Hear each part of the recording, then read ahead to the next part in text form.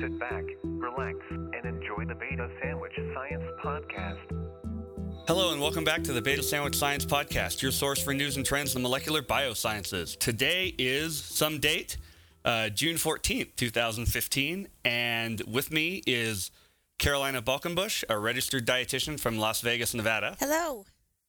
And I, who didn't introduce himself last time he was in charge of the show, I am Christian Copley-Salem, a PhD candidate in cell molecular pharmacology at the University of Nevada, Reno. Yay.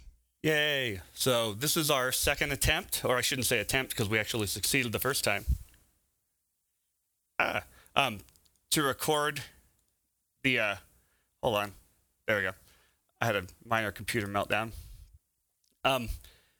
This is our second time without Scott, so we are, as Carolina said last time, Scott-free. I said that? Gosh, I'm witty. You did.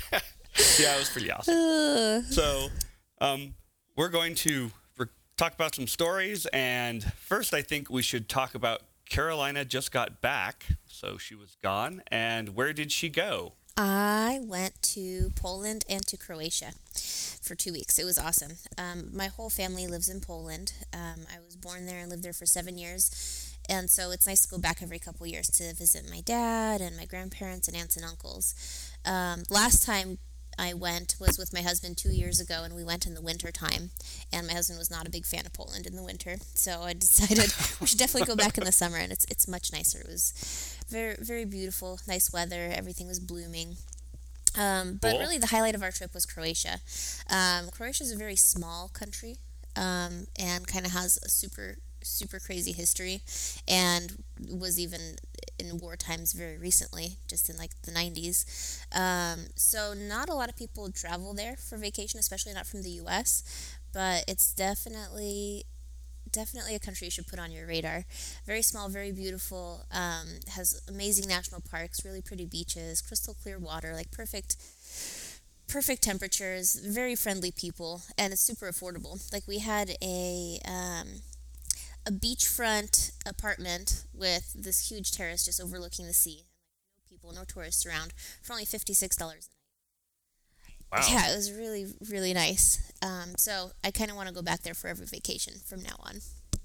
Yeah, that sounds awesome. And they have super good wines. So one of the stories I wanted to talk about today has to do with wine because we drank a lot of it there and it was really good. But I was talking to the sommelier at Trader Joe's last week, and he said that he would never buy a Croatian wine. And I was kind of shocked because Croatian wines are really good. And he said that the Russian mob kind of controls the Croatian wine export industry. So I guess what you buy isn't necessarily what you're going to get. I guess the Russian mob might send you some crap. So that's kind of unfortunate. Now I'm wishing I had brought back some. Yeah, I did the same thing when we went to Italy. I didn't bring any wine back with me, and there was a couple of house wines that we had that I thought were really awesome, and I could have got, like a bottle for $12 or whatever, but it would have been like, I guess, $15 US, but I didn't bring any back, and now I'm like, God, kick myself. Yeah, it's kind of hard because when you travel internationally, you have those weight limits, and when you're going a week or more, you typically have so much other stuff. Yeah. It's hard to fit anything else. This was a kind of a tough trip because we made the mistake of booking my ticket under my married name, but my passport is still in my maiden name. Oh, gosh. So I'm sure you can imagine it caused problems when the name on your ticket doesn't match the name on your passport. Yeah. So, but we got through it. I almost had that problem. Oh, yeah? Yeah, because we got our names changed on, like, let's say a Tuesday, and then I was supposed to get on a plane on, like, Friday, and I hadn't thought far enough ahead because I'd booked the flight, like, 6 months before that. So, I hadn't put all of that together, and I was like, oh, God, my plane ticket's in a different name than my real name, so I ended up using my old driver's license to try to get on the plane because I'm like, I don't have one that's current. There you go. I was like, yeah, that's my real name. I'm lying, but it doesn't matter. It's an airplane. Yeah, it's kind of sketchy that there's a workaround. Like most of the airport security officials just kind of did a double glance at it, and I gave them a dirty look, and they just let me pass, which is probably Nice. not the most secure way to go about it. But My gosh. but how are your past 2, 3, maybe 4 weeks? They've been good. We finally we're ready to submit the paper that I've been writing, so that should be exciting. We're going to do that next week. Awesome. Are you guys submitting it? Is it at the point in the process where you're submitting it to multiple different journals, or how does that work? I don't have any idea because this will be my first merry-go-round for the submission process. Okay.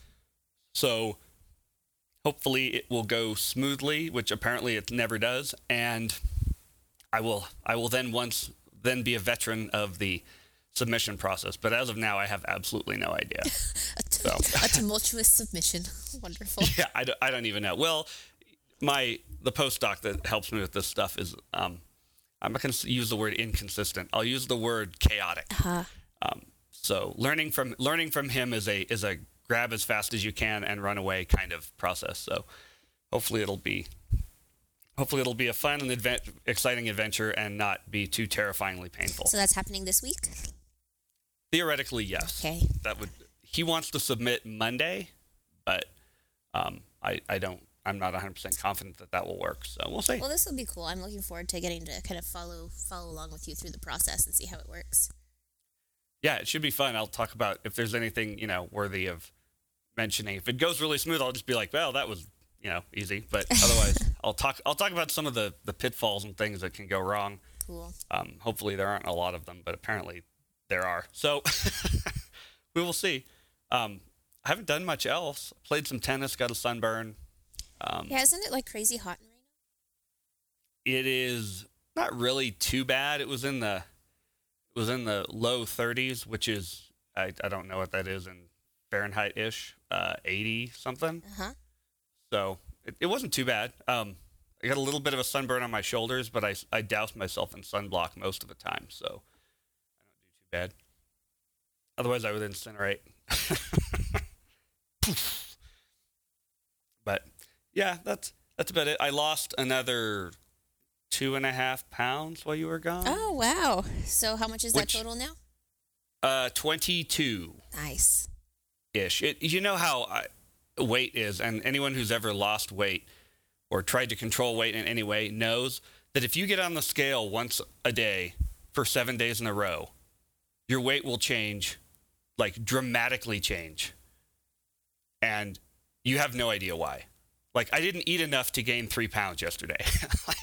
But then I didn't do enough today to lose the 2.5 pounds that I'm going to lose by tomorrow. Like, it's very inconsistent when you lose weight. So yeah, it's sort of the mean over time. Mm-hmm, mm-hmm. Well, they say that weighing yourself on Wednesday mornings is the best time. Is that? I guess overall, statistically, people weigh the least on Wednesday morning. Huh. I'd have to run my own statistics on that. I usually go with the lowest weight for the week that I get, which is sort of cheating, but not really. No, I mean, like if I don't get that weight, if I don't get it more than once, I usually don't do it. Like if I just get a weird freak thing, like I'm hungover and dehydrated and I get, 2 pounds lighter, I don't write that down. But if I get it once or twice in a week or more, then I usually accept that as somewhere in the ballpark. Yeah.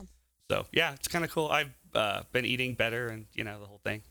That's awesome. Yeah, I was actually a little PSA for the Mediterranean diet again. A few weeks ago on the podcast, we talked about how the Mediterranean diet is considered like the healthiest eating style for people to be on because it includes so many healthy foods, fresh fruits, vegetables, healthy fats like olive oil and nuts and avocado, pretty low in saturated fats, so low intake of dairy and red meat, pretty high intake of protein from fish and plant sources. And I basically lived off of a Mediterranean diet for the past 2 weeks while I was on vacation. And in the Mediterranean. Yeah, in the Mediterranean, shockingly. And I felt pretty great. Like, I felt like I usually track my calories and everything on MyFitnessPal, but I didn't on this trip, and I didn't gain any weight, didn't have any stomach aches, didn't feel bloated. So that was pretty neat. I also ate a lot of octopus, which... Going into this trip, I had no idea about what the nutrition breakdown of octopus is. I have no idea if it's like high in fat or if it's, don't know. I mean, I assumed it was pretty high in protein, but I didn't realize it's actually a very nice lean protein source. It's high in sodium, potassium, and iodine, and iron. I guess That's that awesome. octopus is a health food. It's just kind of creepy to look at. 'Cause, I mean, I ate way too many tentacles in those little suction cups. Oh, jeez. Yeah, That just sounds scary to me. I'm just like, yeah, but it tastes better than it looks. awesome. So let's spin that into Science Blast. Science Blast. Pew, pew. And I don't have the sound effect, but Scott will add it. Dun, dun, dun. Yeah, Scott, get it. You come back from camping, add that sound effect. we were just talking about using MyFitnessPal, and so I figure we'll just let Carolina go into her first story that has to do with keeping track of your calories and being a total liar pants on fire. Yes. Okay, so every 5 years, we get the dietary guidelines for Americans put out by the USDA, and basically they tell us like how much of everything to eat to stay healthy. And this year, in 2015, they're putting out a new edition of it, and a new change to the dietary recommendations is that limiting cholesterol is going to be removed from the recommendations. In the past, it's been recommended to limit your cholesterol intake to less than 300 milligrams a day to basically prevent heart disease. And more recent evidence is showing that most people are not sensitive to the dietary cholesterol in their diets, and it doesn't affect their serum cholesterol an overall risk of heart disease. So that's getting removed. But this kind of brought some attention to the way that the dietary guidelines are usually determined, and that is by asking people what they ate. It's a process called dietary recall.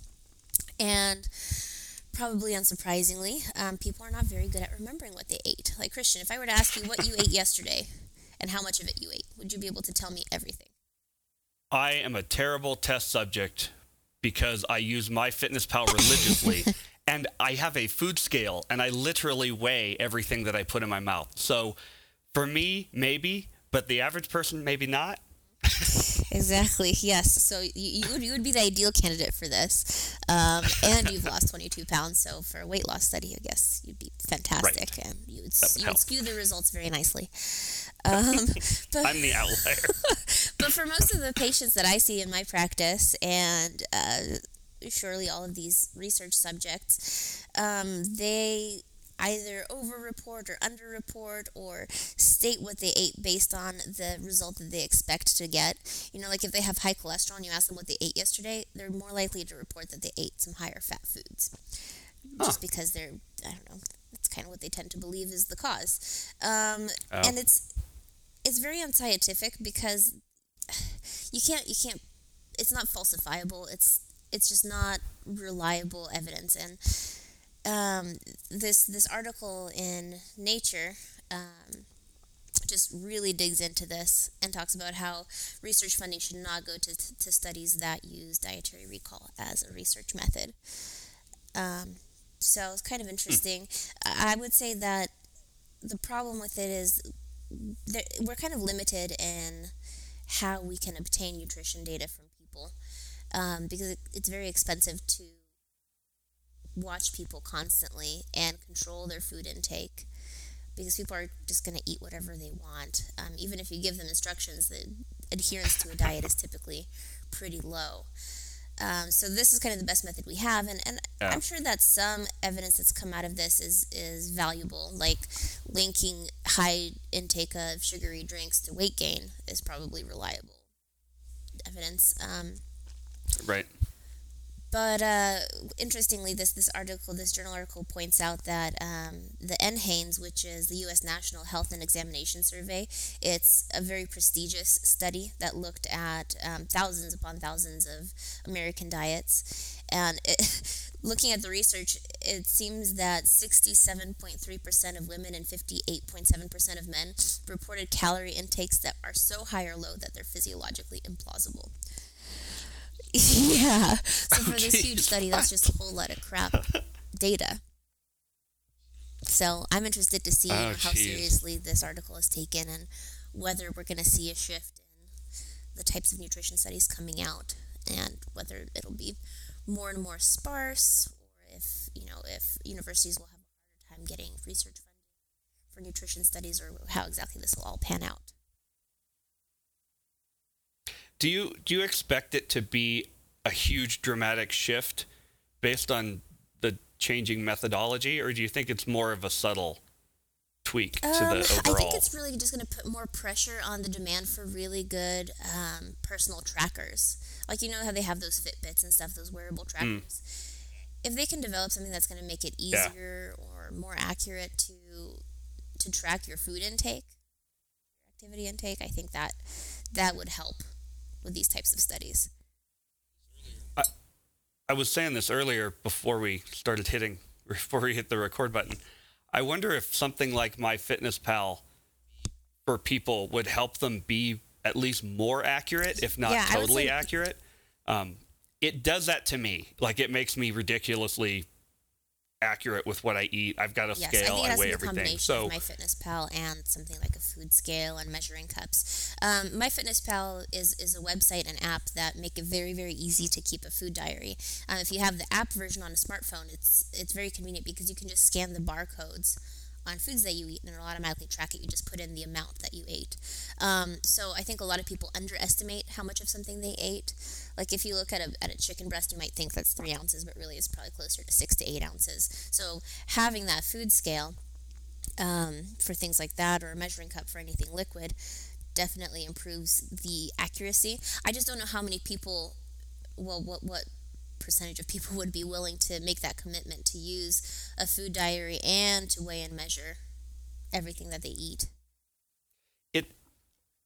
For me, it's kind of like a self-perpetuating process, because the more I eat like vegetables and good stuff, that stuff's easy to weigh. Like, you just you put the plate on a scale, and then as you add your stuff, the weight goes up, and you just write down or type in the weight for each thing as it goes up. So it's harder with weird foods that you get at like eating out is a nightmare, especially at little teeny restaurants. Like, if you go to Red Robin or something, that's probably in the counter anyway. If it's like a little mom and pop shop, you kind of have to estimate what's in there. Yeah, and you're like, it's like 1 egg, and I don't know if they put butter on it. Like, you're totally dead in the water. So, but at home, it's real easy. The healthier you eat, the easier it is. Yeah, for sure. For me, I don't anyway. know, with the weighing and measuring, I find that I get lazy. Like, after a while, I feel like I'm pretty good at guesstimating the amount of something I ate. But I think with time, you kind of deviate from the actual amount pretty consistently. Yeah, I'm terrible at it. I'm like, this will be like 50 grams. And it's like 270. I'm just like, good thing I weighed that. Yeah. And I have it set up so that all my favorite vegetables, I have the 100-gram thing in MyFitnessPal. So I just put in point whatever it weighed, and it just, boom, there it is. So if it weighed 20 grams, I just put in 0.2, and So did you notice when you were in Italy, nutrition facts labels on foods are all by like the 100-gram portion, which is... Yeah, it's a little easier. I don't know if it's easier to use because I don't always want to be doing math when I'm trying to figure out how much I ate. I kind of like how in the U.S. it suggests an appropriate portion, because I'm not always going to be eating 100 grams of butter, and I don't really want to be dividing all those values. Right. That's it. I don't know. It depends on how you're doing it. The problem with the U.S. one is that sometimes the portion sizes aren't realistic, and you look at them and you're like, I'm going to eat this much, and then it's like, no way. There's no way you're going to eat, half of a bottle of chocolate milk. What? You just basically have to double the nutrition facts and go with it. They make it look all sexy. Cool. So, do you have a story, or should I move in? I do have a story. I want to talk about HIV. Actually, specifically, I want to talk about what's called elite controllers. And that sounds kind of like a video game thing or whatever, but an elite controller is actually an HIV patient who is controlling their own infection without medication. And it's kind of a weird thing to call somebody, you're an elite controller, but it'd be cool, I guess.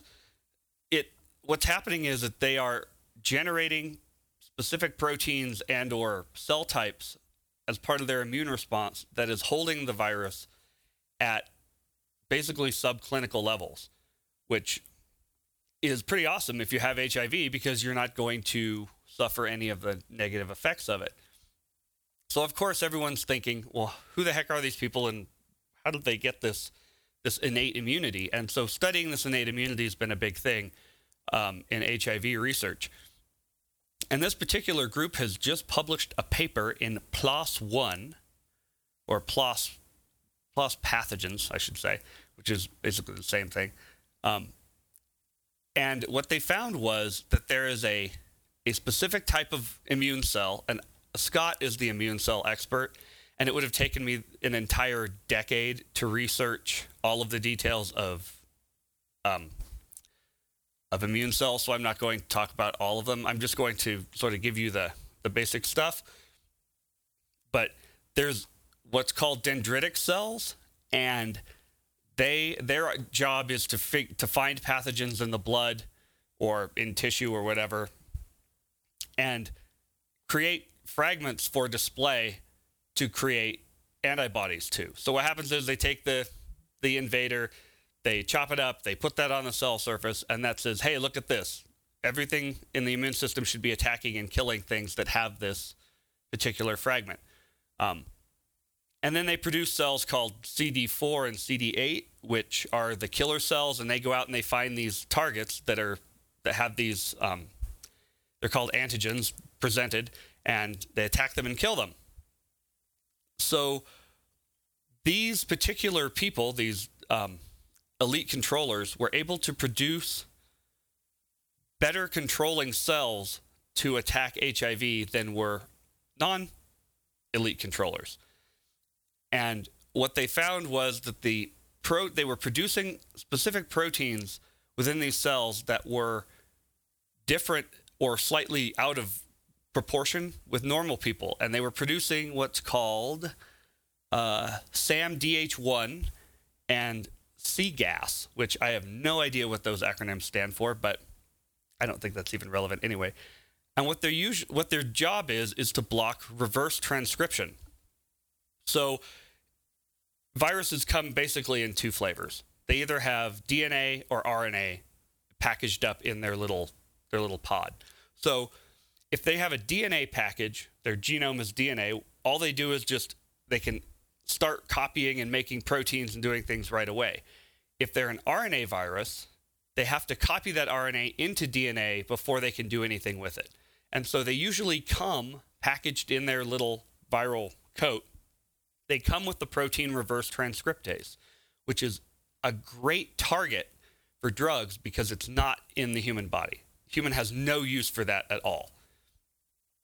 So the presence of reverse transcriptase usually indicates that you have some sort of virus, and they call them retroviruses. And all that means is that you're taking RNA and you're going back to DNA. It's sort of the reverse of what's normal. So anything that attacks these reverse transcriptase enzymes can knock down these cells. But of course, they mutate them and they're hard to target, and each one is unique. So the reverse transcriptase that's in HIV is different than the one that's in the herpes virus, so on and so forth. So they're a good target, but they're also a moving target. So these cells were able to produce proteins that interfered with the reverse transcriptase enzyme and keep it under control. So HIV was not able to replicate fast enough to get out from under the immune response. So it's kind of cool that this particular genomic variation within these people, which they haven't even nailed that down yet. We don't know exactly what changes are in the genome of these elite controllers that allows them to do this. But if we can get our hands on that, we could very well produce sort of the capability of knocking down HIV, maybe even without drugs, using, gene splicing and whatever, which has never worked really before, so who knows. But it's great to know that we have some more targets and have a little bit better understanding of how the people who are innately immune to HIV are pulling that off while everyone else is sort of at risk. That is pretty cool. So do you think that further research into this is far off, or do you think it's something that could happen pretty quickly? This is one of those sort of test tube in the lab kind of studies. I looked at their data, and I don't like the way they graphed it. They did a dot scatter, which I've never even used this kind of graphing before, but it's where they have a center line and everything scatters out from it. And so I'm no good at reading them, and then they did heat plots, which I hate heat plots. That's the one kind of graph I just don't get. I don't get heat plots at all. I know they're simple, but they irritate me, and I think they're a terrible way to display data. But it looks like this is going to be something that requires a lot more work. It's hard to say, though, because sometimes this stuff, if it ends up being solid, can explode. And if it ends up being weak, will just sort of peter out. So I would say this could go from... They're going to have to find a drug, too, though, that targets this enzyme or that's based on this stuff. So I don't know. I feel like it's going to be a while. I feel like it's going to be a while. Sorry, another interesting thing is that... I should actually probably make a correction. The actual article about the inadmissibility of nutrition data was published in Mayo Clinic Proceedings, but then the article about that article was in Nature. But that article in Nature about the article in Mayo Proceedings also mentions that we spend it's like an insane amount of money, like is it 5.8 or 58 billion dollars on research that's not reproducible each year. Oh yeah, it's 28 billion dollars a year on research that is not reproducible, which is crazy. So it's just interesting. Whenever I hear stories, I always wonder if it's something we'll ever hear about again. So hopefully, in the case of HIV and potential breakthroughs, it is definitely something we'll be hearing more about. Yeah, and this is something that, while this is just one story, the way that the best science is done is you get a preponderance of evidence from multiple studies and sources, and it starts to be ridiculous for it to be false, and that's when people start to really take it seriously. So we'll see if, like you said, other people can even replicate this, or if it may be a more complicated story. So it'll be interesting to watch, and hopefully it'll turn into something awesome. So I hear you have another interesting thing. I have two little things to talk about. So while we were in Croatia, we were drinking lots of wine, and it was all very delicious. And Colby asked me whether sulfites in wine are bad for you or not. And so, Christian, do you know the answer to that? I want the answer to be the answer is no. Pretty much all bottles of wine that you buy in the U.S. are going to say contains sulfites on the label, just in black. And it's kind of scary looking, because why would they write that if it's not bad for you? Well, it's an allergen. There are people, probably less than 1% of people in the U.S. who are allergic to sulfites. And sulfites are basically SO2. It's a compound that's used as an antioxidant and a preservative for wines to preserve the flavor so it doesn't turn rancid or like weird during transport. It also occurs naturally in the wine during the winemaking process. So people who have asthma are much more likely to have an allergy to sulfites than people who don't have asthma. And if you do have an allergy, you can have a pretty bad reaction, but most people don't. A lot of people say that they get headaches from red wine because of the sulfites in it, but that's actually not true. There are other compounds in wine that are much more likely to cause a headache than sulfites are. Things like the histamines in wine and tannins and the alcohol itself. There is such a thing as organic wine, and organic wine doesn't contain sulfites, or it actually contains a very minimum amount of sulfites because none are added during the winemaking process. So organic wine has less than 10 parts per million of sulfite in the bottle. So if you have a sulfite allergy, that would be the kind of wine that you'd want to look for. But otherwise, you're probably good to go. A lot of people think that red wine has more sulfites than white wine, but it's actually the opposite. White wine typically has a little bit more. And there's a cap on how much sulfite you can put in a wine. I think it's 210 parts per million for white wine, and I think it's 180, either 160 or 180 for red wine parts per million. And sulfites are definitely serve a purpose for preserving the flavor of wine, but you're actually much more likely to get sulfites from other foods than from wine.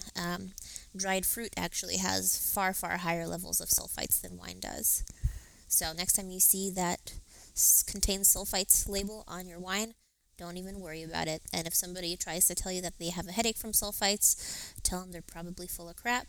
And if you think that they are, if they think they're allergic to sulfites, have them eat a dried apricot and see if they start sneezing. If they don't, then they're probably not.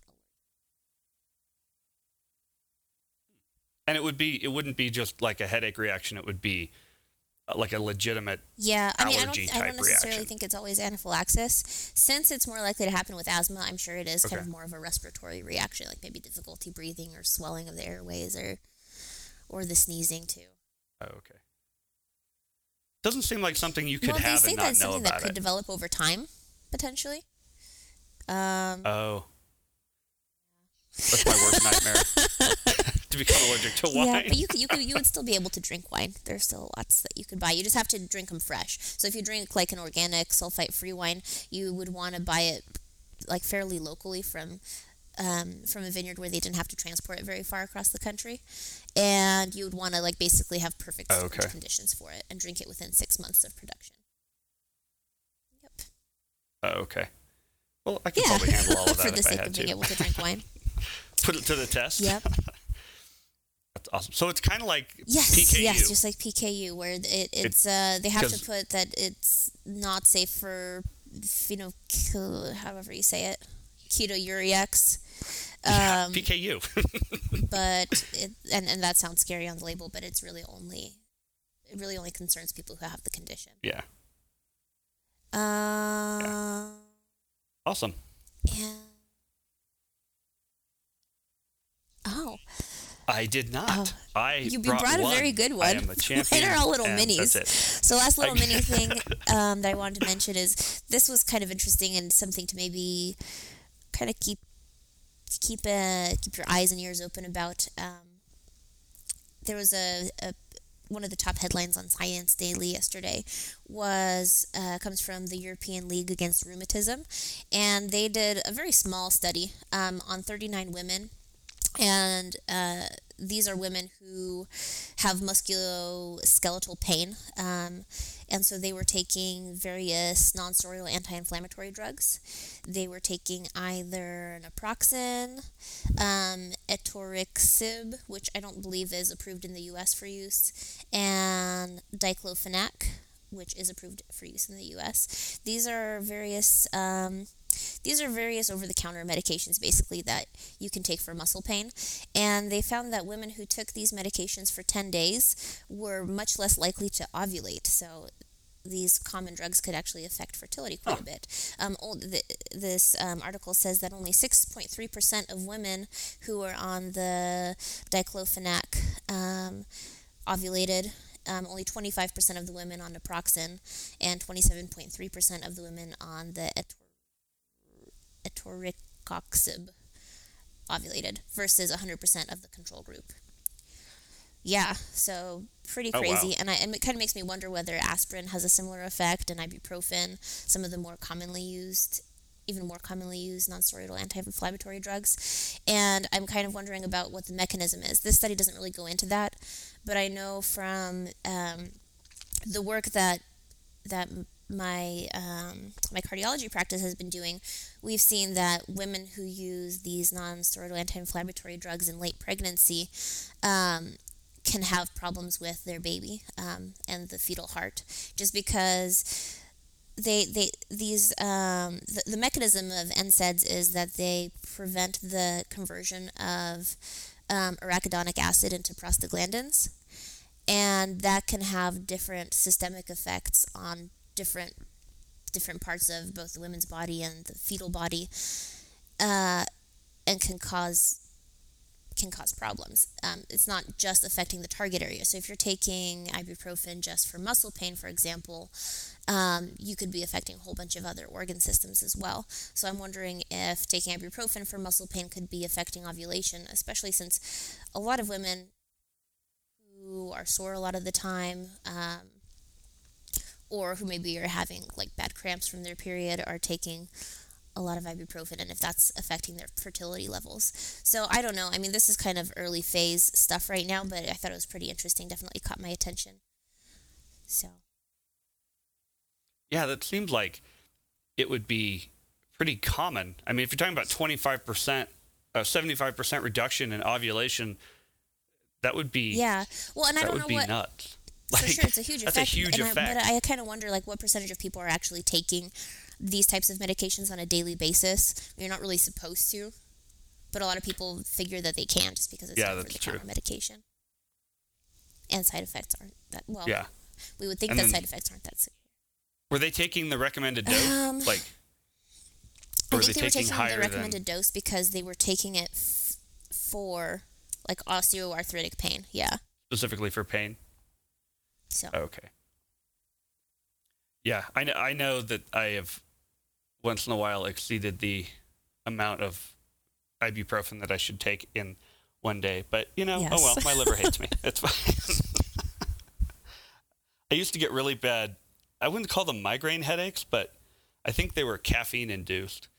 But I'd get really bad headaches and take 6 ibuprofen, which is above the 800 recommended. So, but I stopped doing that when I found out. Oh, yeah, that'll kill your liver. Like, well, okay. So when I was in Europe, I found that the coffee they give you is just so small. Like you order a coffee with milk and they give you like a little espresso.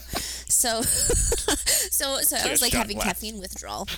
And so I was constantly having headaches. And for the first few days of the trip, I was taking ibuprofen. And I couldn't poop at all. Like I was just super constipated. And Colby suggested that, well, maybe ibuprofen is causing you to be constipated. I said, there's no way that's the side effect of ibuprofen. That's silly. And I looked it up, and of course it is a potential side effect. So, and sure enough, as soon as I stopped taking ibuprofen, so, yep. There it is. Boom. So don't take too much ibuprofen when you travel. Drink your water. Yeah, there you go.